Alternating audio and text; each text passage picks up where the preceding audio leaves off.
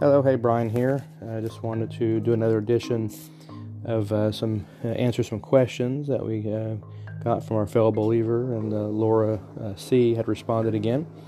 And I won't necessarily read through all this, but I'll read the highlights here, and then I will go straight into some of the questions that she still has. So she'd say, thank you so much for answering me in your podcast. That was cool. I kind of like ha laughing. So I have a few more questions. I hope that's okay. And of course it is. I definitely welcome questions and stuff. As to me, this is a way for all of us to learn together as a body of believers. We need to be able to, bounce these, questions and answers and bounce them off each other, and continually to, grow in our understanding of our Heavenly Father and our Messiah, our Savior. So we'll jump right into this. The first question here is, do you not believe we have authority to lay hands on others for healing? I know some think that only applied to the apostles. We do have a certain amount of authority as believers, don't we? And so that's kind of the first part of the first part of this. Kind of get into while I think that there is. Definitely, I think praying for people in general is a good thing. I think praying for people. Now, we are told to not hastily lay hands on people. So this idea that a lot of the modern evangelicals preach about, they want everyone to just run around and laying hands on people and stuff. I think I feel like they're going above and beyond their authority and their calling in most cases. Okay, so that was definitely at the time of the apostles. We got to keep in mind, like, that was an extraordinary time when Messiah had come and he was walking the earth, and those were people that he had that was his people that he had put in charge, and they got a full I would say pretty much a full measure of the Holy Spirit. And so it was an exceptional time, because that was a time when literally the kingdom of God was at hand. The kingdom had come into the world. Okay, and so it was a time where the gospel was basically, especially right at Pentecost in particular, that's where we see the fall of the Holy Spirit as fire of tongues. So this idea that today is necessarily going to be equal to that. Well, I mean, I don't know how many people you've seen a fire of tongue fall on anybody lately, but I haven't seen it recently. And so this idea that we're going to be equal with the apostles of old, the original apostles, I think is also a little far-fetched, if you will, and stuff. So, because I haven't seen, anything like that. And even modern day, when people get saved, we haven't seen some of the magnificent things that you read about in the book of Acts and stuff, for example, when people were saved and the Holy Spirit fell on them, okay, and stuff. A lot of times you don't see it. Now, people say they speak in tongues, and we've already covered that topic in particular, and stuff. And people may claim healings and this and that, and sometimes there can be healings. I think sometimes there can be real healings. Other times they may be psychosomatic.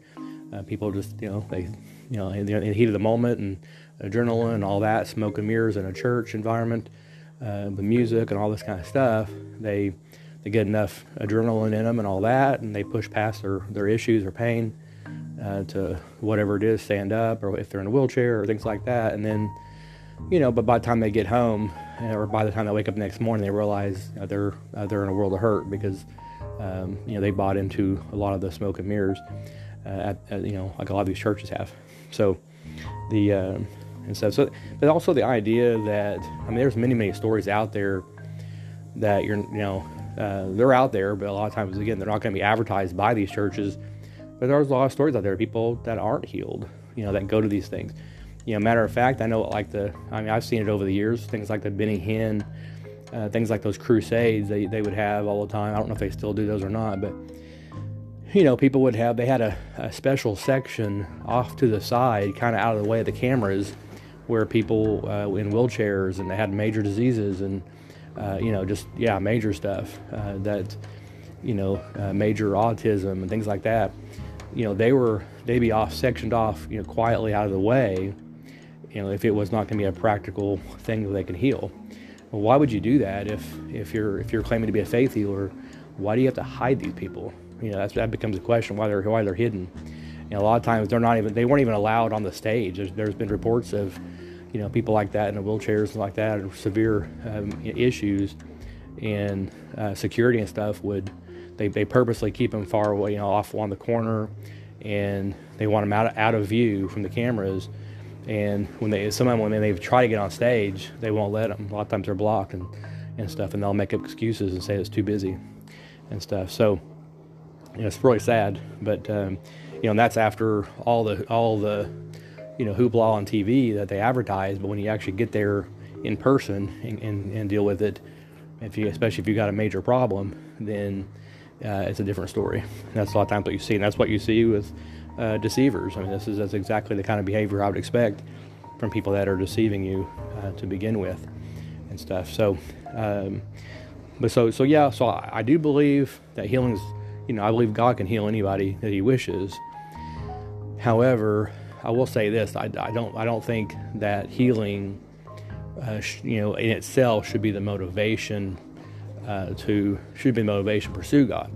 But I also believe that the Father sometimes He'll use physical ailments and pain in order to basically guide us, as a kind of loving parent uses the rod against his child to guide them spiritually, to guide them, guide their life, into a righteous, actions and stuff, right? In order to, whether it's obey the parents or obey laws, stuff like that. So it's a righteous judgment. Okay, sometimes not always, but I'm just saying sometimes that definitely can be used and stuff. So this kind of goes back to where Apostle Paul says that that basically he's that God's power is made perfect in basically our weakness, right? In His weakness, because Paul also had a thorn of the flesh. So again, who are we to think that this idea that we cannot be sick is really kind of ludicrous to think that we can't be sick as believers. If that's the case, then none of these faith healers could ever be sick, okay, which is ridiculous. They can never go to the hospital for any reason. Matter of fact, why are they even aging at all? If that's the case, like, why are they getting old? Why is their eyesight not 20/20 their whole life and stuff? And so it kind of starts, if you start putting it in perspective a little bit, it starts getting a little ridiculous. The idea that we can't be sick ever in our lifetime it's just, the whole idea is ridiculous. And we have, like I said, we have examples of, believers, even apostles that had a thorn of the flesh, like Apostle Paul. So, and then even there's even texts in the Bible about, drink, take a little wine, for your stomach and for your many ailments. Okay. So again, this concept, thinking that, we're never going to have any pain or anything in our life is really not biblical and stuff. So there are some sporadic, once in a while there's some miracles, especially in the book of Acts in particular. But again, that was at the pinnacle of the gospel being preached to the four corners of the earth. Okay, that's the pinnacle of it. And at the time, you got to keep in mind if you want to call it, Torah, the biblical truth, if you will, of the time was centered in the small region of Israel. Okay, and in particular Jerusalem. And then once Messiah came and died and rose again, and the day of Pentecost occurred, then all of a sudden the gospel was spread far and wide through His apostles and disciples that came after them as well. So it spread all over the earth. Well, since then, here we are 2,000 years later. We've got, pretty much almost anyone can have the scriptures in their hand in most languages all over the world. So just think about the power of that and that concept that the Word of God is available to pretty much every language probably known to man. And there's some in areas like China and places like that will persecute those that if you get caught with scriptures, that kind of thing, or get caught teaching it, those kind of things, they will persecute you. And but they have some underground churches that are, I can guarantee you, they're way more powerful than the ones we have in America.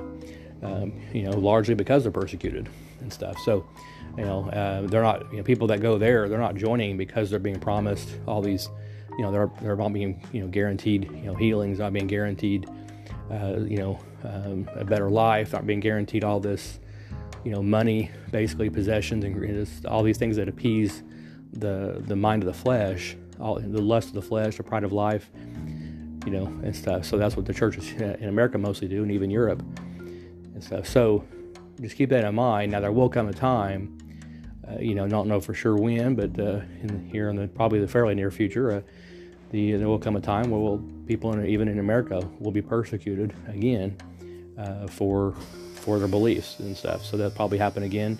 I said probably, if not our lifetime here, then it'll probably be the next lifetime of our children or grandchildren at the latest. But that's just my opinion. But based on where I feel like we are on the timeline and stuff. So, but just a couple things to kind of focus on there. And then, and sorry, there's a little noise going on back here. I've got the dishwashers on. And then we're gonna kind of dig some more into this, the verse to. Well, first let me focus on this next. So she had mentioned here about the YouTube channel called Healing Journeys, and this is part of the whole Womack, Andrew Womack guy and stuff. And I pulled it up. I didn't necessarily watch too much of it because once I seen it, I kind of knew what it was. But when I see that, here's all these videos, just to kind of give a kind of an overview for people that don't know what it is. I've seen other churches do this to where they have a really good edited script of someone's healing, right? And they have an introduction. Oh, I'm Billy Bob, and then I had this horrible disease, and then I was cured, and stuff like that. The thing about it is, we got to keep in mind here is that, and I can't say if they were healed or not. I don't know. But let's just keep in mind for a second. Let's say if they were healed, did Messiah, when he healed people, did he tell them did he put them up as an advertisement to join his congregation, did he forced the issues? What I'm trying to say, he forced it. Actually, he did the exact opposite. When he healed people, a lot of times he said, don't tell anybody, or he would just say, just go do the normal sacrifices at the temple as it's called for in the scriptures and stuff. So he was kind of the opposite. He would tell people to be quiet, don't say anything. And then sometimes they still did, just out of excitement or whatever. Okay, so let's keep that in mind when we see these advertisements. People that are basically going to take, let's just say, let's say they're taking your healing and they're trying to market it. Okay, well, what happens? Let's say if you're the one that's been a part of this, and let's say you got healed from cancer or something, and they take this, they really beef it up. Oh, it's amazing. That's amazing, Billy Bob. And then they take this and make a big video, whatever. And then they advertise this, and they have the rights to this video about your healing. Okay, they blast it out on your deal, and they add it to their channel for their quote church or their healing school or whatever it is. And let's say 6 months later or a year later, the doctor tells you your cancer's back. Then what, right? Are they going to come back? Are they going to come back and take that video down? Absolutely not. They have the rights to that video. You could die of something else, even worse. And are they going to resend that video? Absolutely not. It's just going to stay there because they have the rights to that video now and stuff. So, just keep that in mind. That's why I think we got to take a step back and look at the bigger picture here.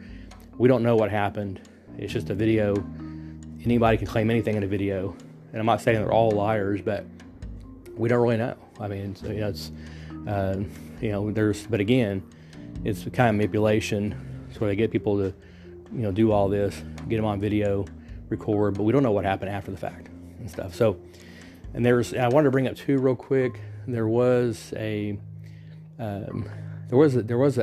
guy. I think he was a crippled guy that Messiah had healed at the Bathsheba water well thing, and that was like a healing water that says that the angel stirred the water, and whoever got in the water first was going to be healed, was healed or whatever. And so, he heals the guy, and then immediately the guy goes to like the Pharisees and stuff like that. Well, then Messiah finds him a second. But he didn't know who Messiah was. He didn't know his name. Well, Messiah comes back to him later and says, and tells him, do good, and if you do worse, then something worse will befall you, basically. Okay, and we don't have the conclusion of that story for this guy, but based on his actions, with him going back to the Pharisees and telling him his name, that just tells me this guy probably ended up worse than when he was before he was healed. Okay, he ended up being probably much worse. Why? Because he was wanting acceptance from man, and the Pharisees and Sadducees, he wanted their acceptance more so than Messiah himself. Here's Messiah coming back to him again and telling him to do good and stuff. And what's he do? He runs to tell the Pharisees and stuff. It's Yahusha. That's who healed me. So he's wanting acceptance from man and the establishment, and maybe even money. I kind of wonder if maybe they gave him some silver, for, tell me, who he was, and then I'll give you some silver possibly. We don't know for sure on that, but that's just an assumption. But it's very possible that, also for gain, financial gain, he might have done it as well, and stuff. So my bet is that guy ended up much worse, whether that was at the destruction of Jerusalem in 70 AD or whether it was before. No one knows, but Elohim alone and stuff. But just a kind of a thought there, though, and I say this for a reason, because even Messiah says that we can in order for even for like a demon to leave somebody, then basically then they bring 7 more worse than themselves, right? That whole part where they bring 7 more worse than themselves, and they find the place swept and stuff and cleaned a little bit, but ultimately basically the person hasn't changed, and so then the basically the end of the person's state is worse than the first, right? So it's the same principle there. And so we got to realize sometimes too that and my point is that healing alone does not guarantee salvation. Okay, healing alone, just because someone got a healing, it doesn't guarantee anything. It doesn't mean that they're saved. It doesn't mean that it's so and so got a healing, they were healed from cancer, hallelujah, they're saved for life. Well, hold on now, that's not what that's not the message. And I feel like a lot of times as people kind of put that, they assume that because someone got a healing, that means they're saved. And my point is, not necessarily. There's even been prophets that have had, sickness and ailments, and Elisha in particular, we know he was sick and stuff, and he was one of the more powerful ones outside Elijah in all of Scripture, outside of Messiah and Elijah alone. He was one of the most powerful of all. So in terms of miracles and anointing, he was definitely one of the most powerful ones, and he had sickness. So again, this idea that we can't be sick is a corruption, and it's not scriptural. Okay, and again, we cannot escape. We can't escape death, disease, and sickness. But again, for those that love God, then these will be worked to our benefit, right? These things will be for our benefit in the long run. So that's something to kind of think about. Okay, so let's see. I covered that. I'm just kind of looking at my notes here. And then, so we talked about healing journeys. Okay, then you mentioned here they believe Christ paid for our physical sickness as well as our sins, as in by his stripes we are healed. Okay, So now that's a big discussion there. So why don't we get into that? And that's quoted from the book of 1 Peter, chapter 2, and we're getting at basically at verse about 24. But real quick, what I want to do is, let me go ahead and read that. Let's go ahead and read that. So 1 Peter chapter 2, verse 24. Now let's read this real quick, and then we're gonna kind of analyze a little bit more. Who his own self bore our sins. Talk about Messiah. That he bore our sins in his own body on the tree, that we, being dead to sins, should live unto righteousness, by whose stripes ye were healed. And in verse 25, for ye were as sheep going astray, but are now returned unto the shepherd and overseer of your souls. Okay. So and then also I will say here, stripes is, I would say is better translated as wounds more than stripes. Stripes kind of tends to be usually more relegated to stripes, from like a whip and things like that. Wounds is more a general term, just saying that he was, wounded basically in general for the sins of the world, basically, for all of our sins. So I would say wounds would be a better translation there. And now the word healed. So let's look at that. And I was going to go. I was looking up the Greek for this, and I was looking into the Complete Word Study Dictionary for the New Testament here, and this is the word for healed is the Greek Strong's number 2390. And if you don't have a Strong's Concordance, that's fine. You can always look it up online these days. You can just even Google stuff like that, and it'll pull right up for you. But and obviously it does mean heal, to heal, cure, restore to bodily health. But then also I want to go down and read some more of this real quick. So metaphorically, of moral diseases, to heal or save from the consequences of sin. Okay, and there's just some references here: Matthew 13 verse 15, John chapter 12 verse 40, Acts 28 verse 27, and quoted in Isaiah 6:10, Luke 4:18, and there's Hebrews 12:13, James 5:16, 1 Peter 2:24. Of course, that's what we're talking about. And then it was like I said. Then it references back to Isaiah 53, which we'll look at here in a minute. So, and that's what I want to focus on right now, though, is on this real quick, and then just kind of get into this. So, but if we read overall, if you read the whole chapter of chapter 2 of 1 Peter, there, you should be able to see what the overall arching thing here is. The point is overcoming sin and living a righteous life. Okay. Matter of fact, chapter 3 starts getting into that exact thing, in terms on basically, civil actions and living in a civil life, and talks about the women, being respectful to their husbands, all this kind of stuff. Okay. And so, the point here is that verse 24 is not talking about physical healing.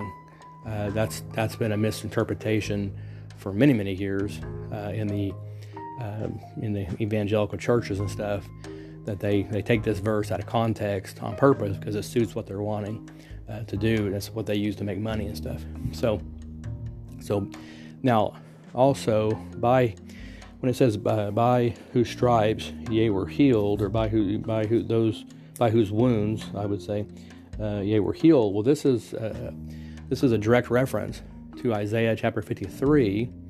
But before we go there, real quick, I wanted to read a couple other commentaries on this, just so you can kind of see this is not just me saying it. So from Albert Barnes' commentary of the New Testament, it says here, ye were healed. Sin is often spoken of as a disease, and redemption from it as a restoration from a deadly malady. Okay, so that's so keep in mind this. A couple of these I'm reading from right now. these commentaries are these are actually theologians, okay, that knew the scriptures very, very well, and studied them for many, many years.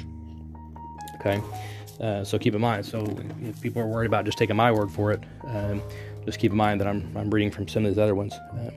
Now, from the Matthew Henry's commentary of the Bible, let's go in here. Okay, so let me read some of this. So, it's talking about Messiah again, that he bore the punishment of them and thereby satisfied divine justice, that hereby he takes away our sins and removes them away from us, as the scapegoat did. Typically would bear the sins of the people on his head and then carry them quiet away. And that's in Leviticus 16. So the Lamb of God does first bear our sins in his own body and thereby take away the sins of the world. And that's also in John 1:29. The fruits of Christ's sufferings are, 1, our sanctification, consisting of the death and mortification of sin, and a new holy life of righteousness, for both which we have an example, and powerful motives and abilities also from the death and resurrection of Christ. 2, our justification. Christ was bruised and crucified as an expiatory sacrifice, and by his stripes we are healed. Okay, so again, that's another very, very popular. Matthew Henry's commentary is very, very popular, very well respected as well as Barnes. But so there's 2 right there of theologians that none of them are saying here that yes, this guaranteed your healing, that this yes, by this, and there's also nothing here says that we should be running around yelling that from the rooftops to everyone that by his stripes you are healed, and claiming that. No one's saying to claim that and lay on of hands. That's not there's nothing direct reference to that either. So just keep that in mind and stuff. So, and again, this goes back to Isaiah 53, which was basically it was part of the prophetic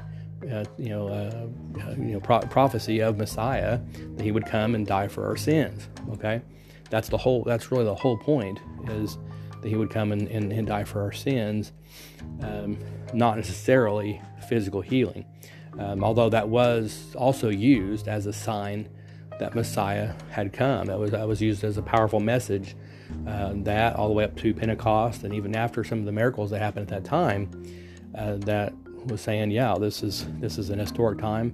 And so there was a lot of miracles at that time.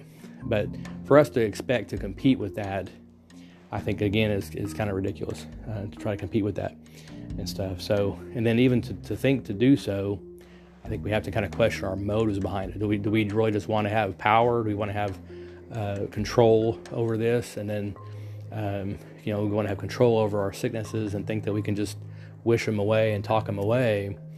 I think, rather the scriptural answer would be, seek the Father's face in humility, and then he may heal you.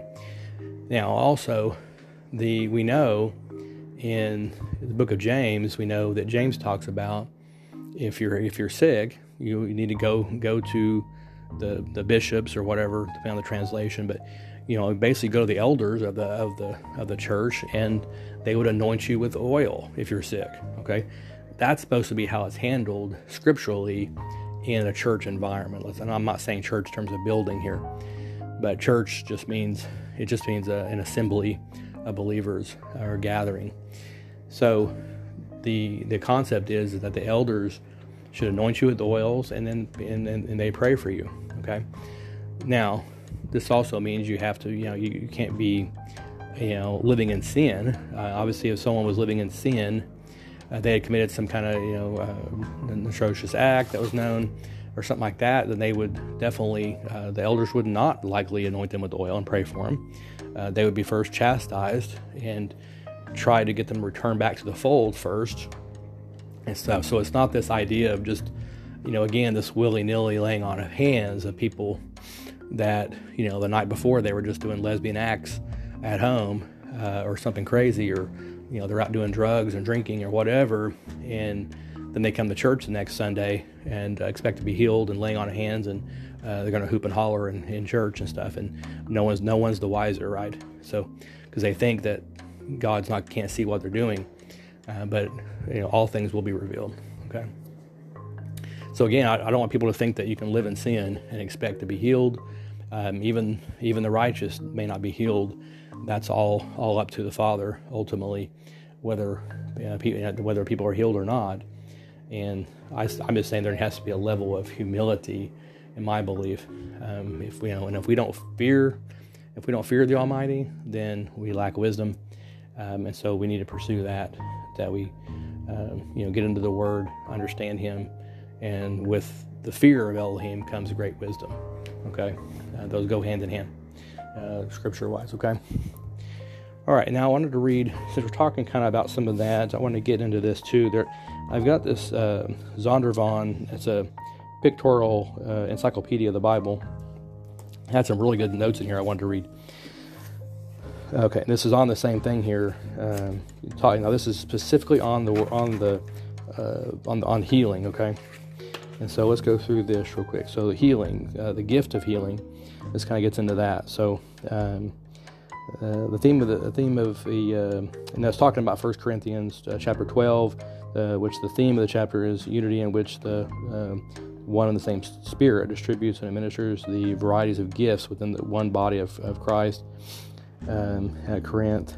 And then, it says here, certain gifts such as apostleship, prophecy, and teaching, 1 Corinthians 12:28, Romans 12:6-8, have mode operandi and fulfill the normal needs of the church. Others have special and exceptional functions. While they could be associated with certain members in the church, 1 Corinthians 12:30, these particular individuals are not set forth as appointed with gifts so as to become official or regular workers of miracles or healings. While Peter and Paul, as well as Philip in Samaria, had an extensive healing ministry as recorded in the book of Acts, they were not known as divine healers, nor is there any such designation elsewhere in Scripture. Gifts of healing were spontaneous within the assembly, and their exercise implied the rendering of service among believers. The gifts of healing suggest varieties of the sickness. A variety of sicknesses healed and the different manners in which the healings took place. Further light is cast upon the function of these gifts in James 5, where a procedure is given for the corporal local church regarding those who particularly desire bodily healing. The sick, James 5:14, literally without strength, and thus perhaps prostrate, the patient is to call for the elders of the church, who are to anoint him with oil in the name of the Lord and pray over him. Biblical anointing is symbolic of the Holy Spirit, who administers the manifestation of gifts. Okay, let me skip over here a little bit. Then the promise in James 5 is that the anointing of oil and the prayer of faith will save the sick man, and the Lord will raise him up. Verse 15. Furthermore, believers are to confess their faults to one another and pray for one another that they may be healed, since the prayer of a righteous man has great power in its effects. Verse 16. Okay, and then thus it appears that the suggested procedure as related to the sick who are to call for the elders of the church is not the only circumstantial manner by which God heals. God also heals as believers pray for one another. But it is the elders and not so divine healers, not so-called divine healers, that are to be sought when believers who are sick in body are hindered from gathering with the assembly. The prayer of the faith is required, and the gift is in no way separated from the giver, with a capital G, the blessing from the capital B blesser, or a human healer from the divine one, capital O-N-E, or just O. Talking about God here, of course. So, sin is the greatest hindrance to the prayer of faith, whether it be in the patient or in those who pray in fellowship for him. Sin is not necessarily the reason why God does not heal or give the prayer of faith, since the Holy Spirit apportions to each one individually as he wills. Okay? So, that's kind of just kind of recap on that. I really liked that verbiage, how that was worded. And as we can see, it's talking about, that, they're not necessarily a particular divine healer. That's not necessarily an office, within the church. And of course, nowadays we have kind of the opposite situation where, these healing schools and stuff are trying to tell everyone, that we all can do prophecy. You just got to be trained on prophecy. We all got to be trained on healing and all these supernatural schools and all this stuff. That's just not biblical whatsoever. The Holy Spirit and the Almighty, decides on who gets what gifts and who doesn't. Okay, so just something to think about there. Okay, and then let's see. Let's go back to those questions here. Okay, so he believes healing is for all and talks a lot. Okay, this is going back to the other guy, witnessing laying on hands, people who need healing. Again, the whole laying on of hands and stuff. We shouldn't be doing that. We shouldn't be, rushing in to do stuff like that for people, especially people we don't know. I mean, are you going to rush in and go to someone? We're even told not to let someone in our house that's a non-believer, that's meaning like if they're like a false teacher type of thing, so are we going to go and lay our hands on people like that? I'd be very, very cautious doing that. Again, I think this, that kind of thing should be left, on rare occasions, I think. It also, they need to be people that, they need to be requesting it. It has to be people that are truly repentant. If they're repentant of heart and they're wanting to, they are seeking the face of God, and they asking questions about Scripture and Messiah and those kind of things, then they need to be talked to and see if they're true, see if they really are sincere. Because a lot of people, sadly, just want their healing so they can carry on with their life and maybe even their sinful life. So we have to be careful with that, and that's because ultimately God knows our heart. Okay. So if people are just wanting it for selfish reasons, for personal gain, those kind of things, then, like I said, God knows our heart, and that won't, he won't be manipulated, basically. Okay. So, and then also, I had a quote here I wanted to mention, was that Messiah talks about how they, in particular the Pharisees at that time, but basically I would even say most of Israel at the time, because he said it was the wicked and the most corrupt generation. Okay, it had really been the most corrupt generation up to that point. And he said, they honor me with their mouth, but their hearts are far from me. Well, this is exactly, I would say, what we see today with most of these faith healers and stuff. They honor with their mouth is, all day long. They, they're out there just like a Pharisee would, out, boastfully, saying, in Jesus' name and this and that. But do their actions show that later when they leave and they go home, and stuff. And when they pass that beggar on the side of the road, so they can, they don't want to get any mud on their brand new leather shoes. Is that representing the heart of Messiah and the heart of the Father? Most likely not. No, I'd say so. Just keep that in mind. Again, look at the holistic view of their life in comparison to Messiah, which is a lot. Which is part of that's what Paul talks about in that chapter 2. Peter, when he talks about that in 1 Peter 2. How about that? He's Messiah's our example, okay, of how to live righteously, okay, and maybe even die righteously if we have to, which is very possible in the last days. Okay, let's see. And he said some stuff here, I think. Okay, so Laura had also said, I want to please the Lord like never before and be obedient to His word. But being constantly in pain and sick has robbed me of so much. And then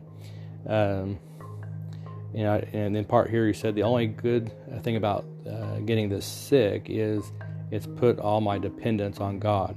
Okay, And let me just say this, Laura, I know again, I'm sorry you're having pain and you're going through all this and stuff. So, I'm praying for you as well. But I will say this though. Again, I mentioned the verse about how God's power is made perfect in our weakness, basically, and with that. So just keep in mind that sometimes this can be the best blessing of all. It kind of goes back to when Messiah talks about if your right hand causes you to sin, cut it off, right? And of course, the modern church scoffs at that concept. I don't scoff at it at all. It makes perfect sense from a biblical standpoint and a holy standpoint of living righteously. Would we not rather cut off a member of our body if it meant the difference between entering the kingdom of heaven? Absolutely. I don't scoff at Messiah's words. I take them very, very seriously, as I think we all should and stuff. So, but here, and I've been there too. I mean, I've had. I remember when I was a teenager, I was having a lot of pains and growing pains and all that, and I look back and I wouldn't take it back for nothing, because that's really what got me into the Word at the time. I ended up, it was between that and my father passing when I was young. I was about 8 years old when he passed away, and so I told God that, well, I guess you're my father now. And that's kind of how I've felt since, and I ended up getting a stepdad, but but still, I always felt like, okay, God's my father now, and so that's how I felt since I'm probably about 8 or so, but then when I was about 12, I really started getting into scriptures and reading the Bible every night before bed. I just read even just a little bit of scripture, and that's something I highly recommend for people. If you're not in the Word much, just put your Bible next to your bed, and just start at Genesis 1, and just read whatever you can before you go to bed every night. Just read, even if it's just a couple of verses or something, or just one little chapter, a small chapter or something like that. Just go through, read it, and you just keep your bookmarker there, and every night you just read what you can. And a lot of times what you find is, what I found, I mean, there were some nights I was really tired and I read very little and stuff, and then there were some nights that you really get caught up in a story, right? When you're reading like the story of Joseph, or some of these are very emotional stories, or some exciting stories and stuff, then you can get caught up in it, right? Samson and David and things like that. You can get caught up in them, and sometimes you get in a story and you just got to finish it before you get to bed. So I highly recommend that. It's a great way to get into the Word, and you're getting into the Word consistently. And that way you kind of read through all the scriptures, you get through all of it. Eventually, it may take you a year and a half or something, maybe longer, to get through the whole scriptures. But at least you've read through it all at least one time, and then you can start getting into specific studies eventually, okay, and stuff. So that's just something I highly recommend. Is that also I wanted to mention here. Obviously, don't forsake, prayer, but also something to think about here is fasting. Now, of course, fasting for people that can do it. I know some people may have dietary restrictions. If that's the case, then I recommend intermittent fasting is a great way to kind of work your way up to possible full fasting at some point. Okay, and again, talk to your doctor and all that stuff before you start anything like that. But intermittent fasting just means you're going long periods of time before you eat something, okay, and stuff. So you just, something to think about would be prayer and fasting and stuff. So and I say prayer is, pray about too. I mean, is there things in your life you need to fix? Okay, there may be things in your life that need to be fixed in terms of, is there some overarching, issues in your life that can be fixed? Do you have anyone, do you have a brother or sister or family member you have something against? Maybe you have, if you haven't talked to your sister in years, because y'all had a going out thing years ago, or your mom or dad or anything like that. Sometimes you have to heal that scenario. You gotta make amends before you go to the temple and sacrifice, right? It's the same thing. Now our sacrifice is our prayer, and worship is our sacrifice. Okay, we don't have the temple to go have to slaughter an animal anymore, but so now we have to release that burden from whoever we have a hard time with, release that burden, forgive them, and tell them such that and talk to them, make amends with your brother or sister or whoever it is, make amends first, and then come and pray humbly before the Lord. Okay, and then I said consider also fasting as part of that, and of course the Bible study. Those all go hand in hand. Okay, and stuff. So I would do that, seek that, and if you do have a pastor or local church or somebody that you trust, then you might even ask them for to be anointed but with oil and prayed over, okay, and stuff for healing and stuff specifically. That would be the way to approach it, rather than going to these people that are laying on hands and stuff, and they may pass something that you don't want. So that's how I would approach it, scripturally speaking. Okay. Okay, and I think the rest of this kind of got into the speaking in tongues. So I'm glad to hear that Laura, that you're going to hold off speaking in tongues unless you just felt like the Spirit just, actually, put it on you. So I'm glad to hear that. And yes, you mentioned here, would that mean that person that was cursing God in tongues if that was demonic? And I would say likely so. Yeah, I know it's a very scary thought, but it would pretty much probably have to be, because if they didn't understand what they're saying either, then it's most likely was probably demonic type of stuff. So, but definitely creepy, so and stuff. So that's kind of the overall theme here, and I don't want to make this too much longer, but I think we covered quite a bit. Again, if you need to go back through, read. I encourage reading 1 Peter, that whole chapter 2. At least read that whole chapter 2 to kind of get the context of it, because you'll see it's talking about sin and living a righteous life, living righteously, and Messiah is our example. That's kind of the overarching theme of that chapter to begin with, is that it's not about physical healing per se. And that quote goes back to Isaiah 53. If you go back and read that about the your stripes being healed, if you read that also, you'll see it's a prophecy about Messiah coming and bearing our sins. Okay, which is exactly what Paul's talking about here as well. Or Peter, I keep saying Paul, apologize. So, but that's exactly what Apostle Peter's talking about. So, just keep that in mind, and if you want to really dig into this and know the truth, then if you know the truth, you're less likely to be deceived, right? In this modern day where there's a lot of deceptions out here. So, all right, well, I hope that blessed you, Laura and everybody else that's listening. If you have any other questions, reach out to me. I will mention real quick that the website, I am moving the website. I'm transitioning to biblicaldiscernment.substack.com. So if you make sure you get over there and register on there, and I'll be posting the podcast over there as well as these come out and stuff. So make sure you're on that one, because I'm going to eventually be phasing out the biblical-discernment.com. I'm going to be phasing that out. I don't know exactly when, but sometime this year for sure, maybe in the coming months. And so try to get on the Substack one and stuff. Again, that's just to kind of cut some cost out and stuff, okay? All right, well, be blessed in Messiah, and talk to you later.